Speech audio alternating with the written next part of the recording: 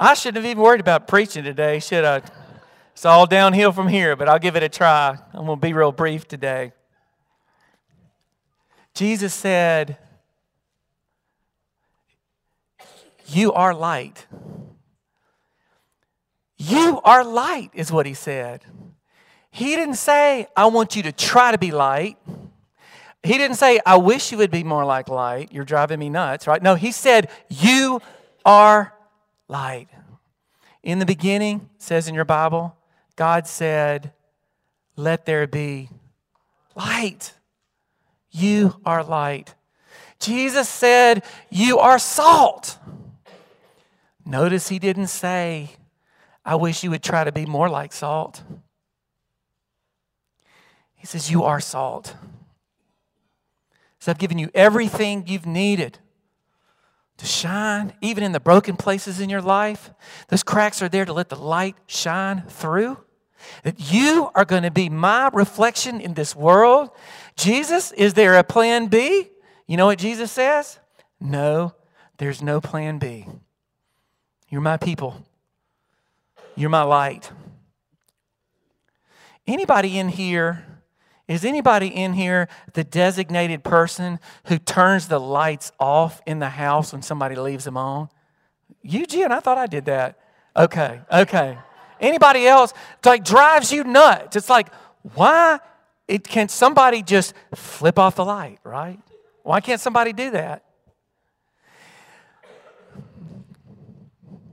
When Jen and I, and Tripp was 3 at the time, when we were thinking about going to Alaska and being missionaries up there, we wanted to see Alaska at its darkest, right?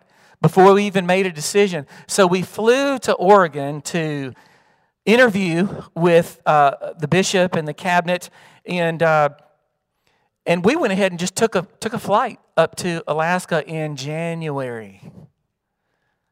It was dark. It was dark. Sometimes I would call people at home and say, "How you doing?" "Man, I'm working from sunrise to sundown." You know what that meant? It was like 10 a.m. to about 2:15 p.m., right? And then winter. And we were at a very nice family's house, and I had walked in our room, and nobody was in the room, so I turned the light off. You know what the person told me? "Turn that light back on." Because of light deprivation and the weight of depression, and what Alaskans kind of have to do to deal with that is they turn on every single light until about April, right? And they have all these festivals. There's one called Fur Ronde there in Anchorage in Palmer to get people out of their homes, because the worst thing you can do in that darkness is stare at a wall and wait for the light to come out. They even had special lights that would give off that ray. And even me being a Mississippi boy, do some of you get a little bit down when the days start getting shorter? I mean, but man, it's that on steroids in Alaska for sure. Beverly and others, they get here really early on a Saturday morning, and they flip on every light. Why? Well, they do that because light is hospitality. And we don't want anybody walking into a place where there's not light, something to pick you up. And Jesus says, "You're going to be my light. You're going to be my light." Now, what are we talking about? In Latin, there was a saying. It says that there's nothing more important than light and salt. There's nothing more useful than light and salt. You know what Jesus is saying? I don't care who you are. God made you, and you got a purpose. You've got something to do.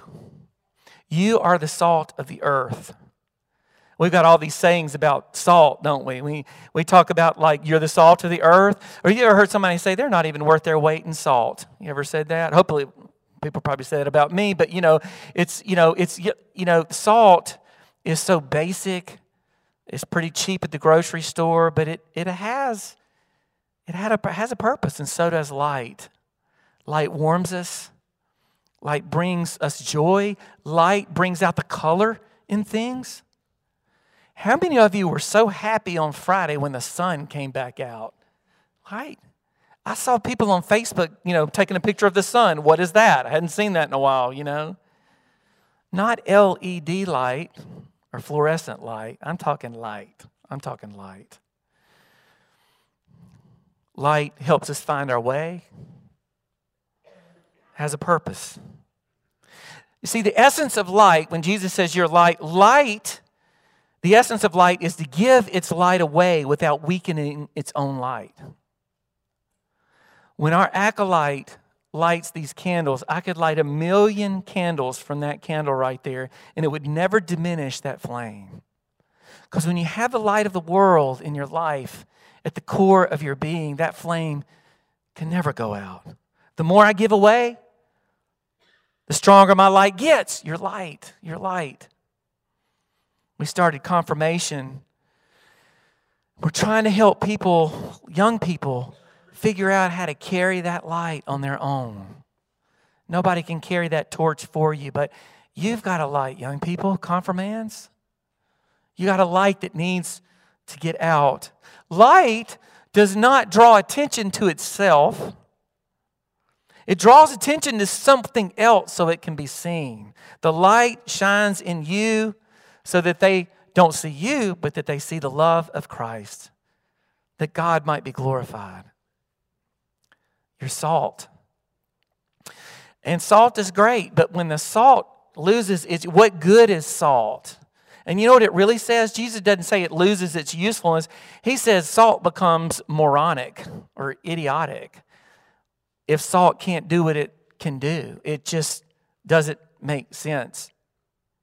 Who in the world would light a candle and then put a bushel basket over it, right? That's moronic.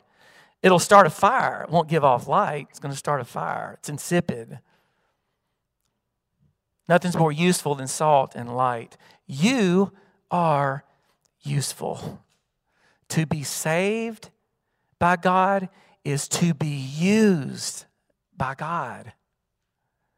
To get to participate, be a co-laborer in this journey of light that we're all on because of the light of the world. You have a purpose, and Jesus is saying, go fulfill your purpose. Salt. Salt has been used in the ancient world to ratify a covenant. If you cut a covenant, you're cutting salt. You're saying, I promise, no matter what, I'm going to keep my promise. For better, for worse, for richer, for poor, I'm going to hang in there because I have made a promise. Jesus calls us to keep our promises, to do the long game. Despite all of the headwind that comes at us, despite all the heartache and brokenness, Jesus says, keep on keeping on. Because as you do that, you will be light to other people who want to quit. Somebody just might decide to hang in there because you took seriously about being the light and about being salt. Here's what else about salt and light is I love. Salt and light are about relationships. How many of you, the doctor probably says don't do it, but don't you like to put a little salt in your stew or on your vegetables? Show of hands. Can somebody not do that anymore? You probably got used to. I love a little salt. Like, salt is really not a seasoning, right? It somehow, the chemicals draw out the flavor of your stew, your gumbo. I'm about to make somebody hungry and you're about to forget what I'm saying, but you see what I'm saying, right? What I'm saying is a salt needs something else. Like our salt needs to get into the stew of the church and to the world. Christianity, says John Wesley, is essentially a social religion. Social in that it cannot subsist without living and conversing with others. To make Christianity a solitary religion is to destroy it. The salt needs the stew. The salt needs the carrot or the steak. Those who dare to be the salt and light have got to be in it with other people. No personal holiness without social holiness. We mix up with the pasta, the soup, the vegetable. Salt has to live and converse with others. I saw Salt go to Galloway last Wednesday of the month, 7:30 a.m. I saw some Salt from St. Luke's get out and serve meals to people who will only eat meal that day, who are not sure where they're going to sleep that night. Salt. I saw Salt in a room over here of people knitting prayer shawls, spreading the salt out, letting it go. And they don't necessarily get to see what I see all the time, but if you could only see the look on the face of someone who receives a prayer shawl, the prayer team prayed for you and lifted you up. Hold this in your salt. Your salt. Salt, says one commentator, brings the God flavors of people out in the world. That's all we got to do. Draw it out. Draw it out. Be salt. Bring out the God flavors. Bring out the God flavors in enemies, in your enemies, in all your conversations. Jesus said, you see, after this, and I'm going to preach on Matthew, this chapter, a couple more times, because this is the Sermon on the Mount. And see, Jesus says you're salt, and then he says, this is how you live it out, he says. Don't return evil for evil, but love your enemies. That's salt. Let your yes be yes. Let your no be no. No spin. You don't owe anybody an explanation. Be salt. Don't call your neighbor a fool. Flavor them with your love. Be salt. Make your peace with your neighbor before you come to your altar to make your gift, before you come to worship. Be salt. We are, says Jesus, salty people. Now, you can be salt and a little bit under the radar somewhat, but to be light, that's a different story. You turn on a light and everybody sees. You ever been on a mission trip or a camp, a camp deal? I'm curious about Honduras, how the light goes, but where like some people need that room to be pitch dark. Right? And other people can just leave. Somebody leaves the light on. Here comes a shaft of light. It just ruins the darkness. My Uncle Richard, when we go to Gulf Shores, he looks like he's on a reconnaissance mission. He brings garbage bags, duct tape. You can't even see one little. He puts duct tape over the dots on the alarm clock, right? Because just a little bit of light can ruin the darkness. In salt and in light, you remember that a little goes a long way. Little goes a long way. There is no such thing as private discipleship. Don't believe that. Either and here's something that Martin Luther King, Baptist preacher, civil rights worker, when he wrote that letter from the Birmingham jail, he had a whole bunch of well-meaning people whisper to him, oh man, you're so right, Dr. King. You keep going. But guess what they did? They didn't want to be seen, right? You keep going, kiddo. Keep going, right? But they didn't want to join him. Here's what he said, and I love this. Either, he said, there can't be secret discipleship. Either the discipleship will destroy the secrecy, or the secrecy will destroy the discipleship. King went on, you have to act. You have to write. You have to do something. If you keep quiet, you'll destroy the discipleship. If you become a disciple, says Jesus, you will be light. It's impossible to put your light under a bushel. Have you ever been a part of a secret society? Anybody? My granddad was a Mason. He loved it. He did tell me though one time, he said, the only thing that makes me a little nervous is when some of my friends at the lodge there, they actually use that to replace church. And that worried him a little bit. So I don't have anything against Masons, but I like where my granddad's going. Christianity is not a secret society. That would be moronic, right? I'm afraid some churches have become secret societies. Man, we've just kept the secret too well. Y'all, we got to be light and salt. The stakes are too high for us to think we can keep this to ourselves. The stakes are way too high. We don't want to create a church where people just don't know. We play a lot of inside ball, and we're always talking, but we're never wanting to branch out and make new friends. I want St. Luke's, and I know St. Luke's can be and is this. I want us to live into our salt and light. If you see a strange face of somebody that you hadn't seen before, I want you to be salt. Go up to them. Hey, my name is such. What's your name? Invite them to lunch. Make this place a place of salt and light. Have you ever heard of somebody, it's said of them that when they walk in the room, they can light up a room? Wouldn't it be awesome if people said at St. Luke's, boy, they can light up a room? After all, Jesus didn't say you are salt, you are light, you singular. This is where the southern vernacular is so much better than what the northerners have. Because you know what Jesus said? He didn't say you are salt. What did he say? Y'all are salt is what he said in the Greek. Y'all are salt. Y'all are light. All y'all are salt and light. This is no secret society. This is light. This is public. You know what else salt does? Salt heals. It's a healing agent. Anybody ever gargled their throat with salt water, with warm salt water?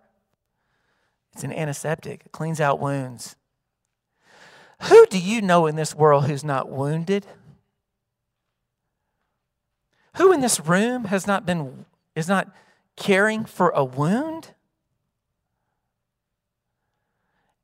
And if we don't have salt to help somebody find their healing, then what good are we? But if we are, how much good can we do in this world? We have an opportunity to be salt and light. So come on out. We have an opportunity to draw out in others. That's really kind of what we're talking about over here, about just getting involved. Just take one step. Just go in there. This is like a stewardship of time. I promise you, nobody's going to make you serve or do anything for 40 years, Just try it out. Let us know that you might be interested in something and step up. Because we need to continue to be a healing community, and it's so important. We have an opportunity to share that salt and light. And we have an opportunity to share new avenues of ministry. How are we going to glow and light up this community? That's what we have to keep asking. And this is not for us. Notice in Scripture it says not for our glory, but for God's glory. Where are we going to draw out the very best in others for the glory of God? He says it's for good works, but it can also mean for beautiful works. What beautiful thing are you going to do to make the world a little brighter place? Our confirmands, 10 of them, we asked them to draw the church. And I was looking over the shoulders of our 10 confirmands. We said, draw joy, draw community, draw communion, draw whatever you think. And there were beautiful images on there. And one of our confirmands in drawing the church drew the sun and the beams going out.